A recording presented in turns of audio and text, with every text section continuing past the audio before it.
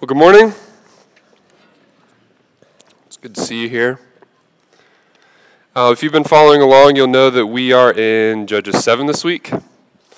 So that's what we'll be walking through this morning. Go ahead and turn there. I'm not going to read it all up front, just for the sake of time. But we will be walking through it pretty closely. So head over there. You can follow along with me here in a little bit. On June 30th, 1859, Charles Blondin became the first man in history to walk on a tightrope across the Niagara Falls from the United States into Canada. The tightrope was suspended 160 feet high off the ground on one end and 270 feet high on the other side. It was 1,100 feet long and 3¼ inches in diameter, right above the raging waters of the falls. It was considered, of course, a miraculous feat. If that wasn't impressive enough, he kept doing so a number of times afterwards. He even started to add other stunts on his walks. So sometimes he would do it blindfolded. Sometimes he'd do it on stilts, sometimes carrying something on his back. At one time, he even stopped and he sat down midway while he had a meal. He became so famous for this that the name Blondin, it became synonymous with tightrope walking. So much so that many used the name Blondin to describe others in the sport. And so all of a sudden there was now a famous tightrope walker in Sydney who became known as the Australian Blondin, or a female tightrope walker who became the female Blondin. And tightrope walking itself as a form of entertainment, it was now called the Blondin business. One day, the story goes, he crossed the Niagara Falls with a wheelbarrow. When he got to the other side, everyone's there, they're waiting for him, they're cheering his name, hooting and hollering, cheering, just going crazy for this guy and all these crazy feats that he was pulling off. And so seeing their enthusiasm, he decided to ask for some audience participation. He looked out into the crowd and kind of hyping them up, right, asked, "Do you think I can carry a person across in the wheelbarrow?" Of course, the crowd, they had just watched him do it. They had just physically watched him push a wheelbarrow across the Niagara Falls on a 1,100-foot, 3¼ inch tightrope. There was no question that Blondin can do it. So they all yelled back at him, "Yes, yes, of course we think you can do it." It was then that Blondin posed the question, who will get in the wheelbarrow? You can imagine how quickly the crowd settled down. Of course, nobody got in. This story highlights an overwhelming truth about life and about ourselves, that it's one thing to concede some facts of the matter. It's one thing to say, yes, I believe this is true, but it becomes a whole other ballgame when our life gets put on the line. There's a whole other, dare I say, supernatural level of trust that is required to say, not only do I believe in this person or thing, but that I trust them with my very life. Because here's the thing about the story. The question that Charles Blondin was asking was not, do you think that I can do it? Right? That part was obvious. They knew the legend. They knew what he had done, what he could do. They had just watched him do it, for goodness sake. But that wasn't the question. The question he was asking was a much deeper, much more penetrating question, which was this: do you trust me? Are you so confident that I can do it that you trust me with your life? That's what he was asking them. Certainly to get into that wheelbarrow and be pushed on a tightrope across the Niagara Falls, I'm getting scared just thinking about it, would be to put a tremendous amount of trust into not just what they'd heard and seen with their own eyes, but trust in who this man was and what they believed he was capable of. This question, it's the exact same question that Gideon's faced with in Judges this morning. It's the exact same question that we as readers are faced with for ourselves as well. As we're going to see this morning on two different levels, for Gideon and for us as God's people and also readers of the text, there's one question that God has for us that I want you to be thinking of as we walk through the story this morning, and it's this: will you trust him? Will you trust him? Not just do you think that he can do it, but do you really trust him? Even against all odds, against everything that your heart and your mind and your emotions and feelings would tell you is right and true. Will you trust him? As we said, to really be able to answer this question, we first have to know who we're dealing with, right? The part of the story that I left out is that there was one man who let Blondin carry him across the tightrope. There was one man who trusted Blondin enough to get on his back and let him carry him across, and it was his manager. His manager. Ask yourself, why would his manager let him do this? The answer is simple. It's because to his manager, Charles Blondin was much more than a circus act who could do cool tricks for entertainment, right? He was a friend. He was a colleague. He understood the care and precision that Blondin put into all these feats. And he trusted the man because he knew him and he'd had an upfront look at who he was. If we're really going to be able to trust God on this level, we first need to know who he is and understand how and why it is that he does what he does. So these are the questions we're going to ask of the text this morning. 2 questions for our time this morning. 1, what is God like? And 2, will you trust him? First question, what is God like? Second, will you trust him? That's what we want to answer. Number 1, what is God like? How is he presented to us in this text this morning? We're going to get 2 answers to this first question. So let's begin walking through the story to begin to see how we can answer this question. Follow with me starting in verse 1 here. It reads, Jerubbaal, that is Gideon, and everyone who was with him, got up early and camped beside the spring of Harod. The camp of Midian was north of them, below the hill of Moreh. And so Gideon, now he's built up some courage. You'll remember quickly from chapter 6, Gideon, he's been called by God to lead the Israelites out over the Midianites, and he's afraid, right? That's what we see. Just like Israel, who at the beginning, we see them making hiding places from the Midianites, Gideon is afraid. He begins questioning God's wisdom in choosing him, the youngest one from a family in the weakest tribe of Israel, right? He questions God's goodness and presence with his people in the midst of their affliction. And so he starts asking for all these supernatural signs, the dry fleece on the wet ground and then the wet fleece on the dry ground. He asks for God to give him these signs to prove himself to Gideon before he's willing to move forward. And here in chapter 7, right away, we see that these signs, they have given him just enough to start moving forward, right? He's gotten some of the assurance that he needed at the end of chapter 6 there. Only his world is about to get rocked yet again. As if the call itself and the roller coaster of emotions that we experienced with Gideon at the beginning of the story were not enough, the Lord now says to Gideon in verse 2, you have too many people for me to hand the Midianites over to you, or else Israel might brag, I did it myself. You can kind of feel Gideon's heart kind of sink here, right? What does this mean, right? Too many people. Lord, I'm not sure about the direction that this conversation is heading in right now, right? What's about to come next? Verse 3, now announce in the presence of the people, whoever is fearful and trembling may turn back and leave Mount Gilead. Okay, Gilead. So that's not that bad after all, right? Who wants scared battlemen anyways? But then it reads, so 22,000 of the people turned back, but 10,000 remained. 22,000 people. Let's do some quick math. I know some of you aren't the best with the whole addition and subtraction thing here, right? So they had 22,000 people that left. Now they have 10,000 people that remain. That's 32,000 people they start with. 22,000 people left. That's nearly 2/3 of the army that just leaves. Imagine how Gideon is feeling now.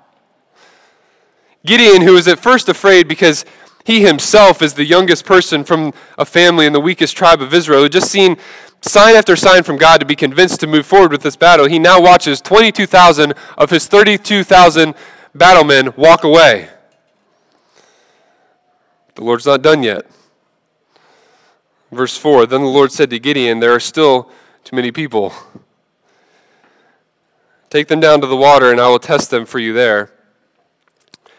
If I say to you, this one can go with you, he can go. But if I say about anyone, this one cannot go with you, he cannot go. So he brought the people down to the water, and then we get this test, right? It says, separate everyone who laps water with his tongue like a dog. Do the same with everyone who kneels to drink. And the number of those who lapped with their hands to their mouths was 300 men, and all the rest of the people knelt to drink water. So the Lord said to Gideon, I will deliver you with the 300 men who lapped and hand the Midianites over to you, but everyone else is to go home. And so just think of this picture for a second now. Now there's 10,000 men on their way to battle. 9,700 men, they kneel down to get a drink, attentive, aware of their surroundings. They're ready for something to go down, right? Even as they stop to take a drink, they're not going to be taken surprised by an enemy attack. They're always ready to go. Contrast that with these 300 men who, when they get to the water, they get on all fours, and they start lapping up water with their hands to their mouths. They can't see behind them. They can't see beside them. They are completely vulnerable. They have no idea what's going on around them. And now just ask yourself, numbers aside, right? Which group would you want to choose from to walk into a dark back alley with? Huh? Who are you choosing to go into a fight with? I know who I'm picking. It's not them dudes, right? Those are the ones that God says Gideon can keep.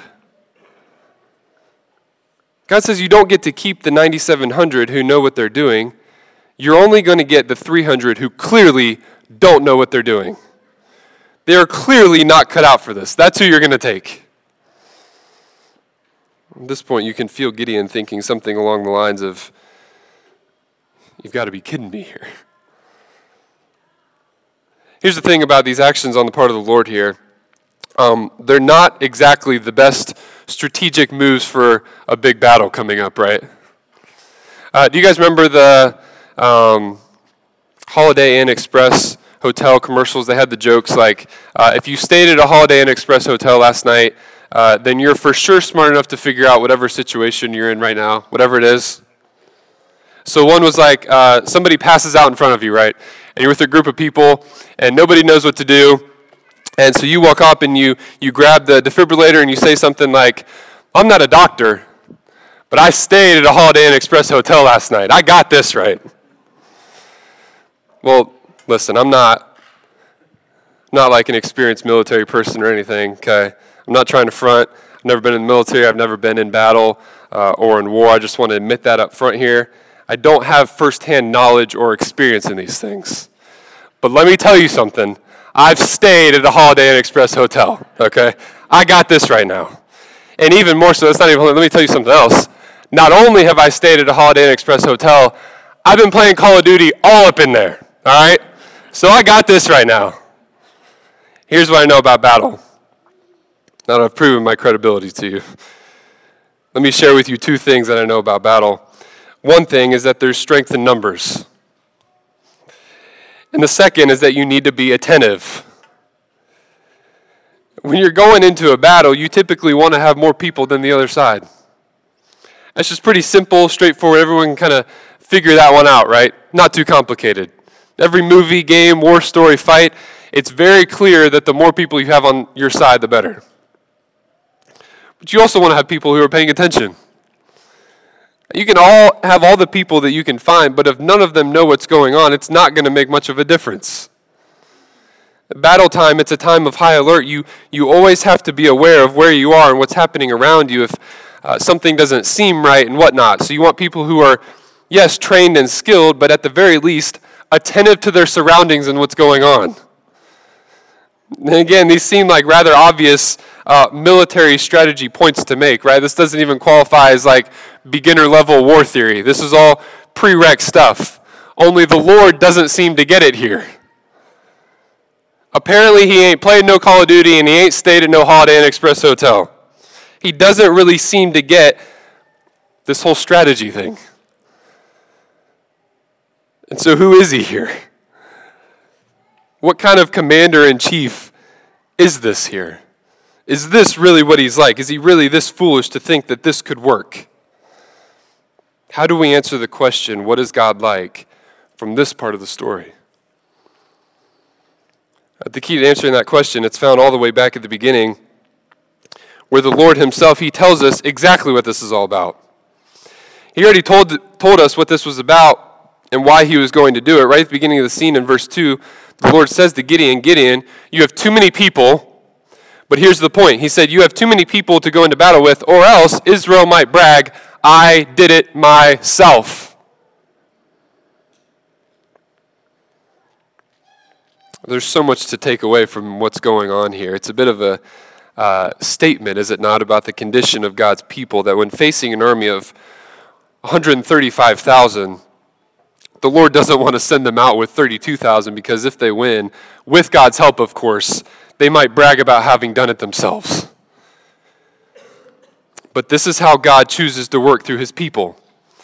And so the first thing we can say about what he's like, that he is absolutely committed to his own glory. He is absolutely committed to the idea that he gets all the credit because he's the only one deserving of all the credit.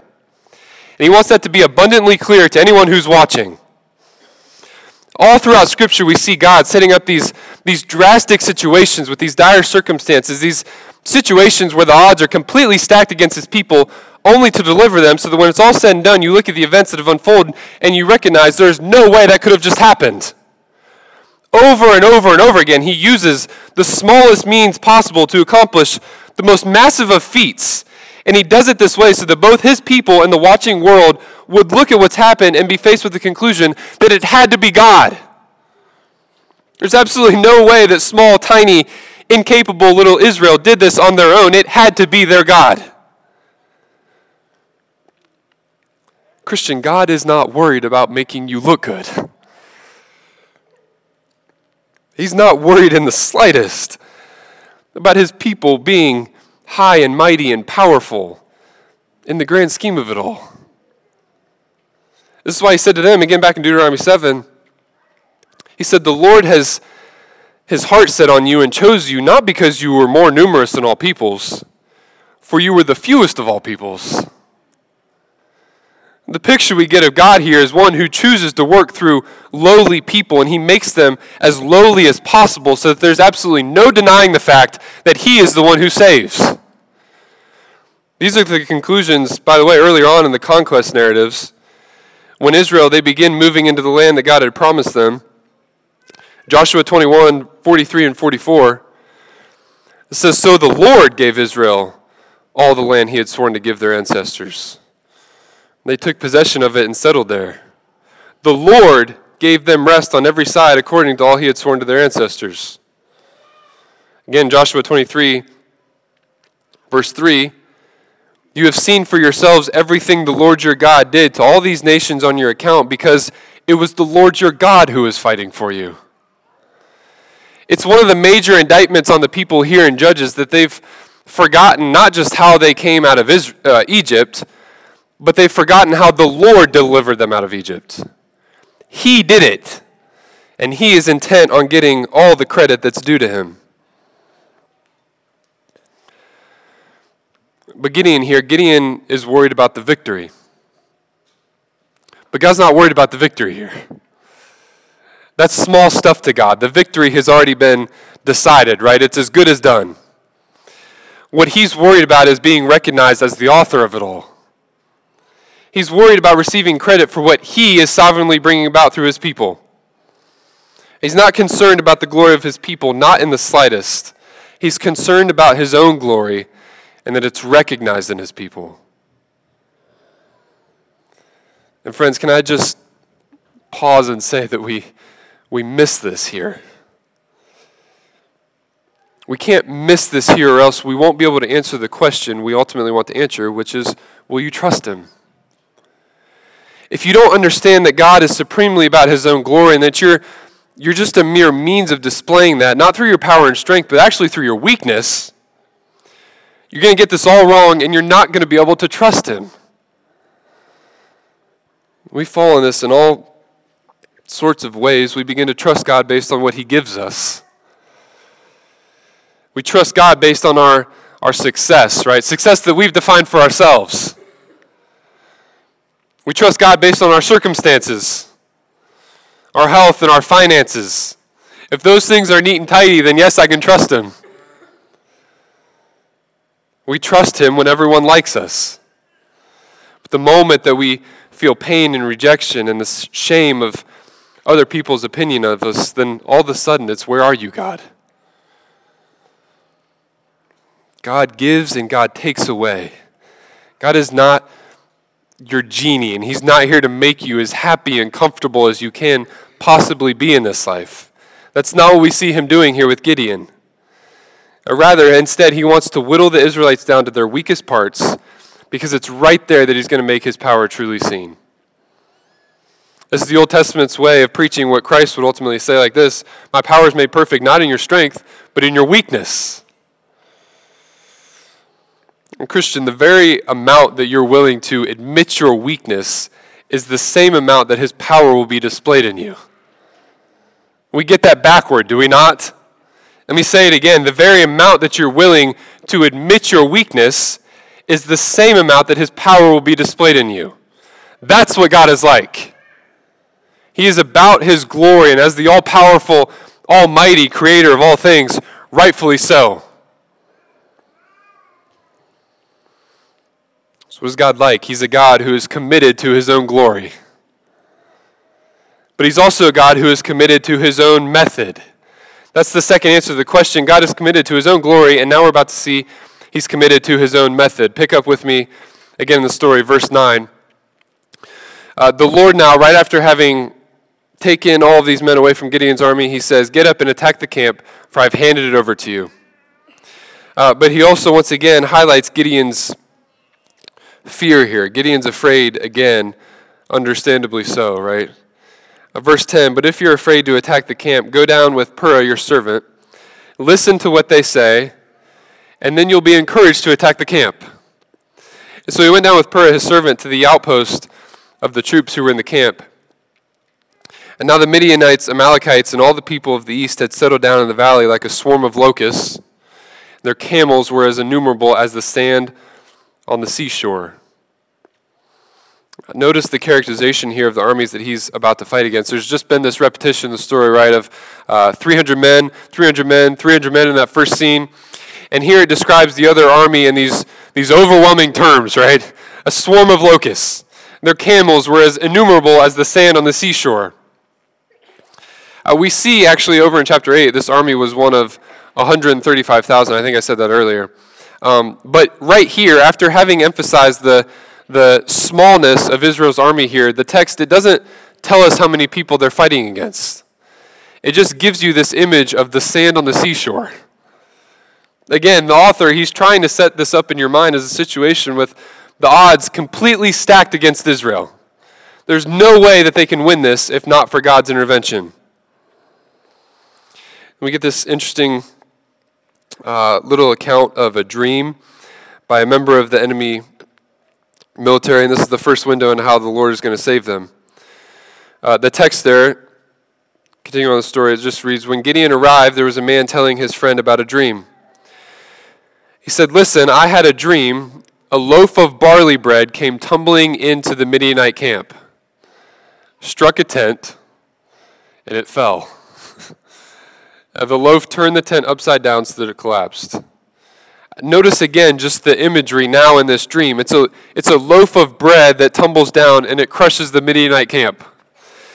Okay, I don't know about you. When I'm thinking about a loaf of bread, I'm not concerned about it crushing anything, right? When I've got my load of groceries and I'm loading them into the car, I'm not worried about what stuff the loaf of bread is on top of, right? It's actually the opposite. I'm worried about the heavy stuff being on top of my loaf of bread, okay? Because it's soft and it's squishy. It can be easily deformed. But again, that's the picture of Israel here. Israel's an army of 300 going up against a seashore of camels and a swarm of locusts of men. They're like a loaf of bread in this situation. But the message is that the loaf of bread crushes this enemy. The conclusion from Gideon's friend in verse 14, it is what it should be. This is nothing less than the sword of Gideon, son of Joash, the Israelite. God has handed the entire Midianite camp over to him. In verse 15, Gideon finally responds how he should have all along. He bows in worship, and he commands the people to follow him into battle. This is a turning point in the Gideon narrative. Gideon now, he becomes courageous. Right, he becomes a man of faith, and we'll see soon that he he actually does lead the people out to battle. From there it reads, Gideon then divided the 300 men into 3 companies and gave each of the men a ram's horn in one hand and an empty pitcher with a torch inside it in the other hand. Watch me, he said to them, and do what I do. When I and everyone with me blow our ram's horns, you are also to blow your ram's horns all around the camp. Then you will say, for the Lord and for Gideon. If we could, just for a second, come back to me playing Call of Duty in the Holiday Inn Express Hotel for a second. I already mentioned, right, although not militarily trained or experienced, I know that you typically want bigger numbers in a battle, and you also want people who are paying attention. I also just want to mention here quickly that when I'm getting ready to go into a fight on Call of Duty, I'm not picking a blowhorn or an empty pitcher, okay? I'm never picking a blowhorn or an empty pitcher.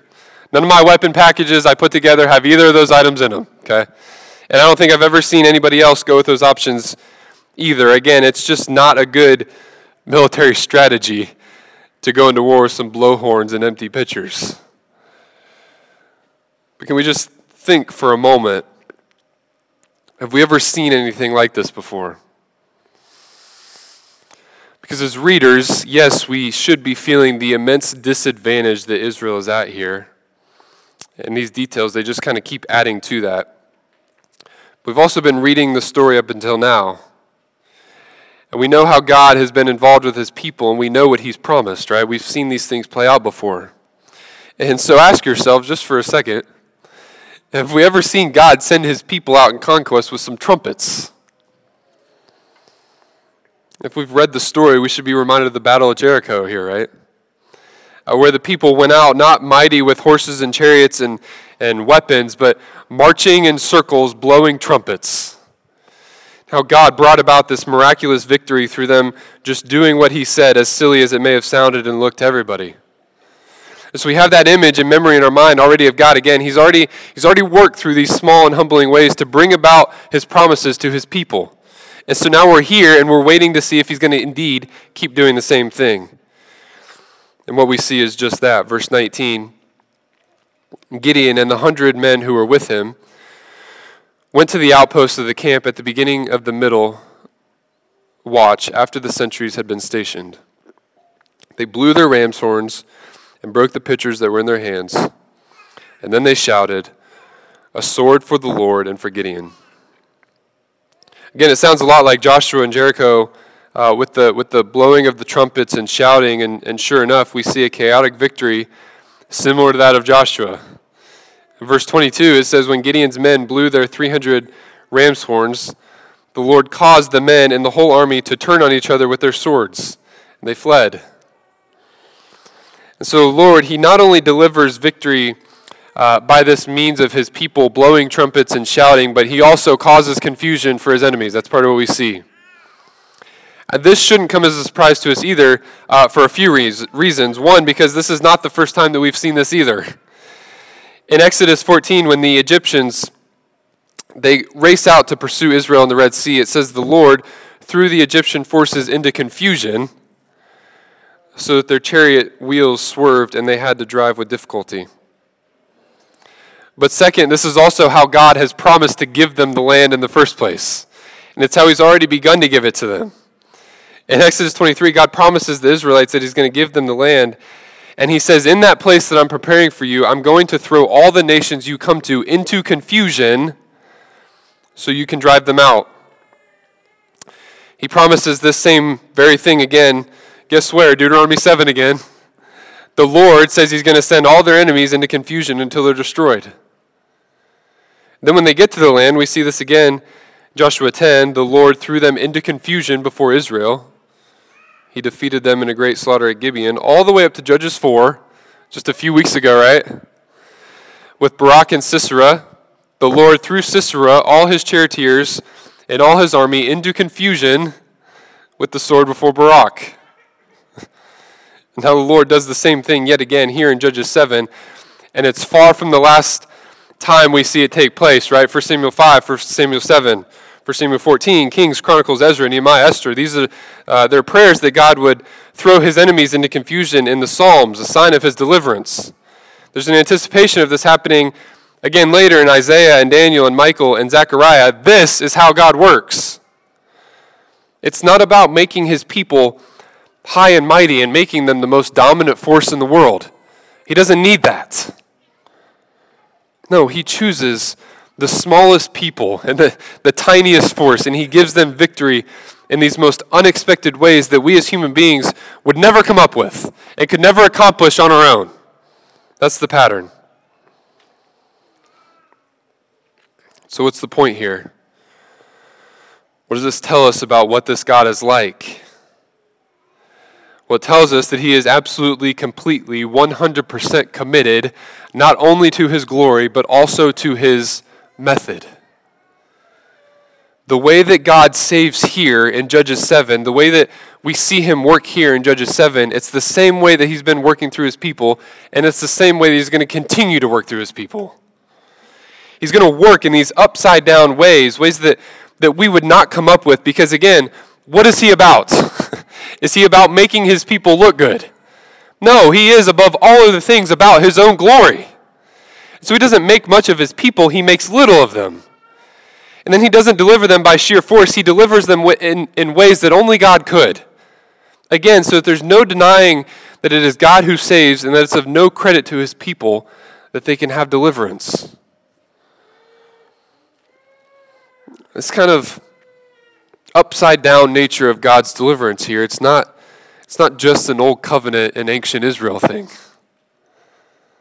It all culminates in the cross of Christ, where God accomplishes the ultimate salvation of his people from the ultimate enemy, sin, death, and destruction, not through a great display of power, but through a humble sacrifice of his Son on a cross. Only this kind of God would save his people by sending his Son to not only live perfectly, but through death on a cross. Only this kind of God would make his people like him by becoming like them.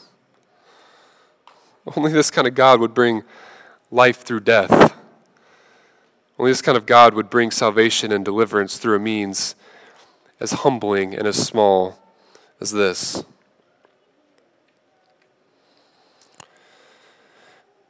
And so in light of all that we've said, the real question now stands.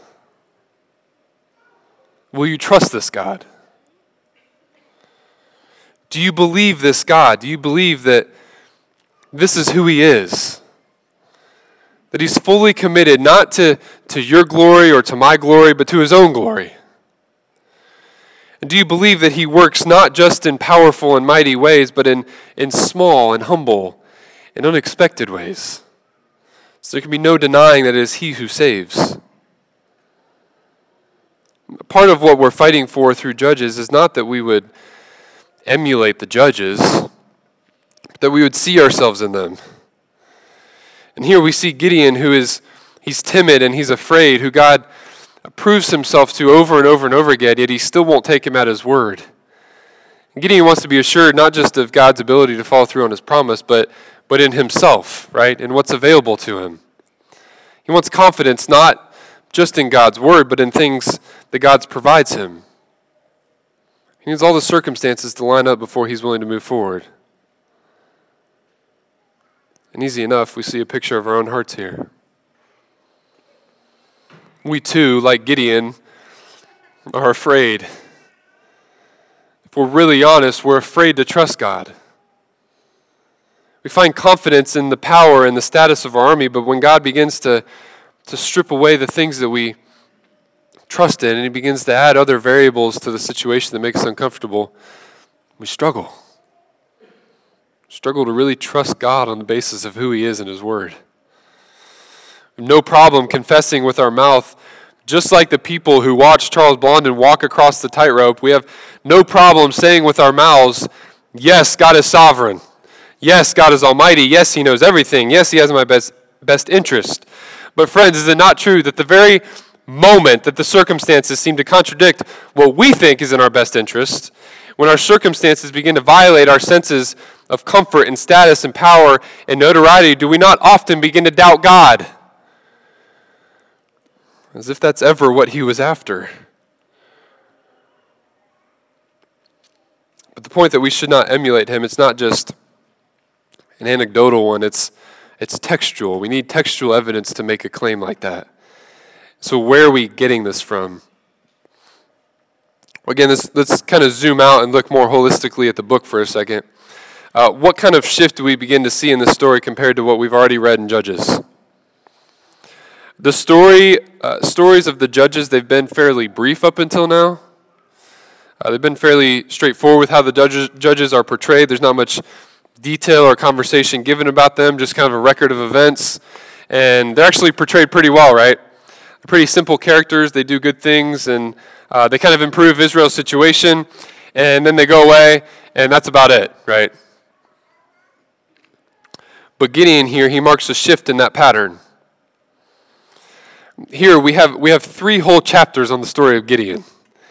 And in all that text, we don't just get straightforward facts and records of events. We also get all this detail about him.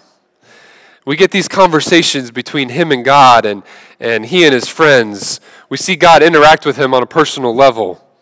We get an insight into how he's actually thinking and feeling throughout this whole thing. And the closer we get to him, the more holes we begin to see in his character. This now becomes part of the pattern of the book of Judges moving forward. We learn more about these judges, and because of that, we see that they, on a deeply personal level, are also part of the problem. Gideon, he starts off pretty rough in chapter 6. He's probably mixed at best here in chapter 7, and he ends absolutely horribly in chapter 8, which we'll see next week. And this builds and builds, and eventually it culminates in the last judge, Samson, who is the most problematic of them all, right? He's got all kinds of character flaws. But it's right here with Gideon where the author, he strategically starts giving you more and more insight into who these people are. And in doing so, he's able to add to this downward movement of the entire book. Not only are the people continually spiraling downward further and further and further, but now so are the judges. The very fact that we see ourselves in them, it's self-indicative of the fact that they're part of the problem. So don't try to be like them. Don't try to be like Gideon, hope for and look to emulate something, or should I say someone, far better than this. Gideon is not your role model. This feature of the text, it's not incidental, it's intentional.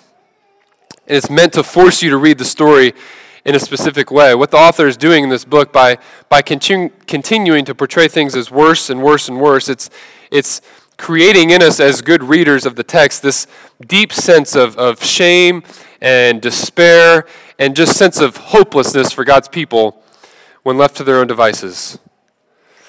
As we've just been kind of discussing Judges in our small church, as just reading through it, somebody commented that reading the book is kind of depressing. That's exactly the point. There's really nothing good happening here if we're understanding it properly. That's what the author intends to do, is he intends to make things look as bad and as dark as possible. Because this book as a whole, it's an exposition of the human heart apart from God, on full display. And this story in the book of Judges, it's a turning point in the book, not for it to get better, but for it to take an even sharper turn for the worst. And we're only in chapter 7. We keep reading, and it only gets worse from here. It forces us to realize that Israel has no hope apart from God's intervention. Apart from God graciously and miraculously keeping his promises to them, not because of them, but in spite of them. And the more we see this happen, the more that we see the people as they reject God's word, they reject him as their king, forget about him, they don't believe what he said.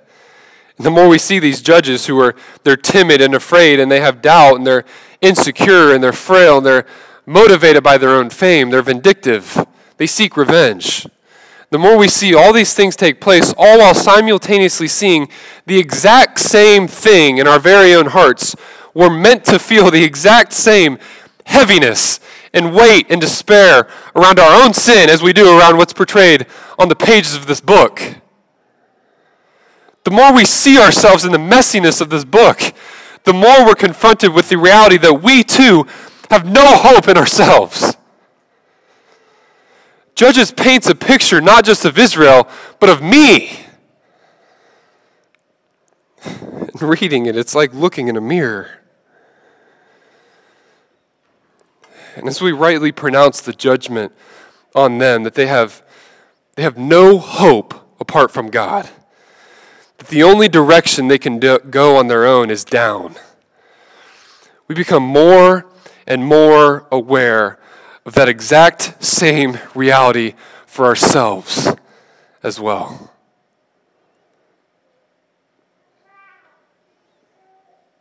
But while the text intends to do this to us, it also does not intend to just leave us there. We're not just confronted with a picture of ourselves. We're also confronted with a picture of our God.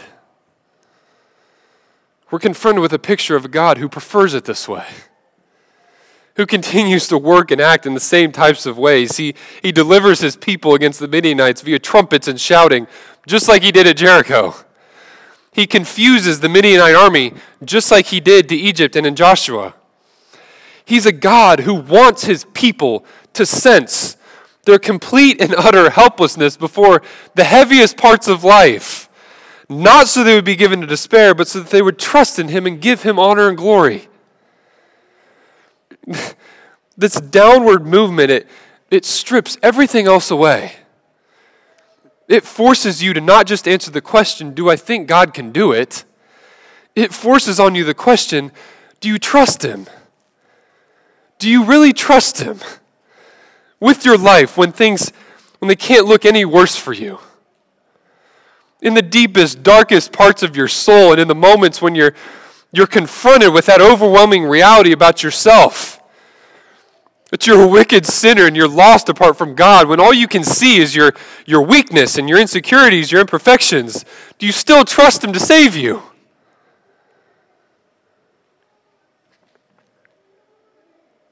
Or do those things cause you to doubt his goodness to you? Those things cause you to doubt that God can actually save you, that he really will do it.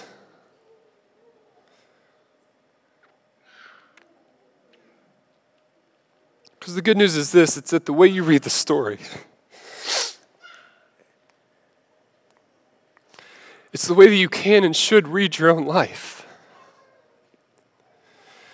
If you can look at this mess of a situation with sinful judges trying to lead a sinful people, and you can trust God, not on the merits of the people, not on the merits of the judges, that's all being taken away.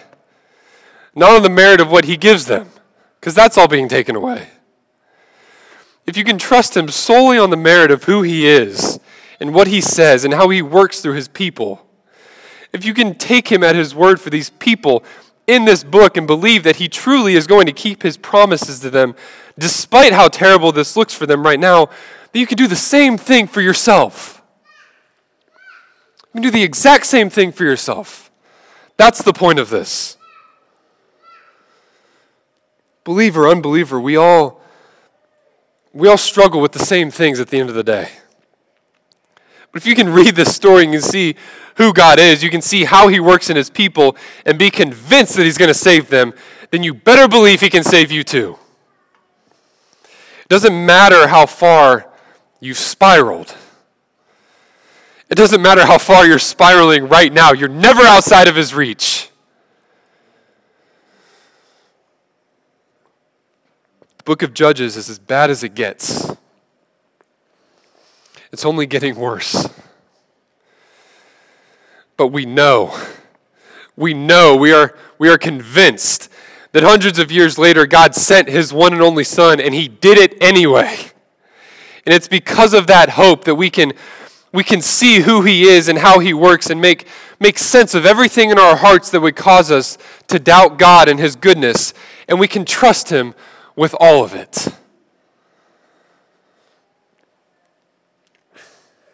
Worship team, you can come up.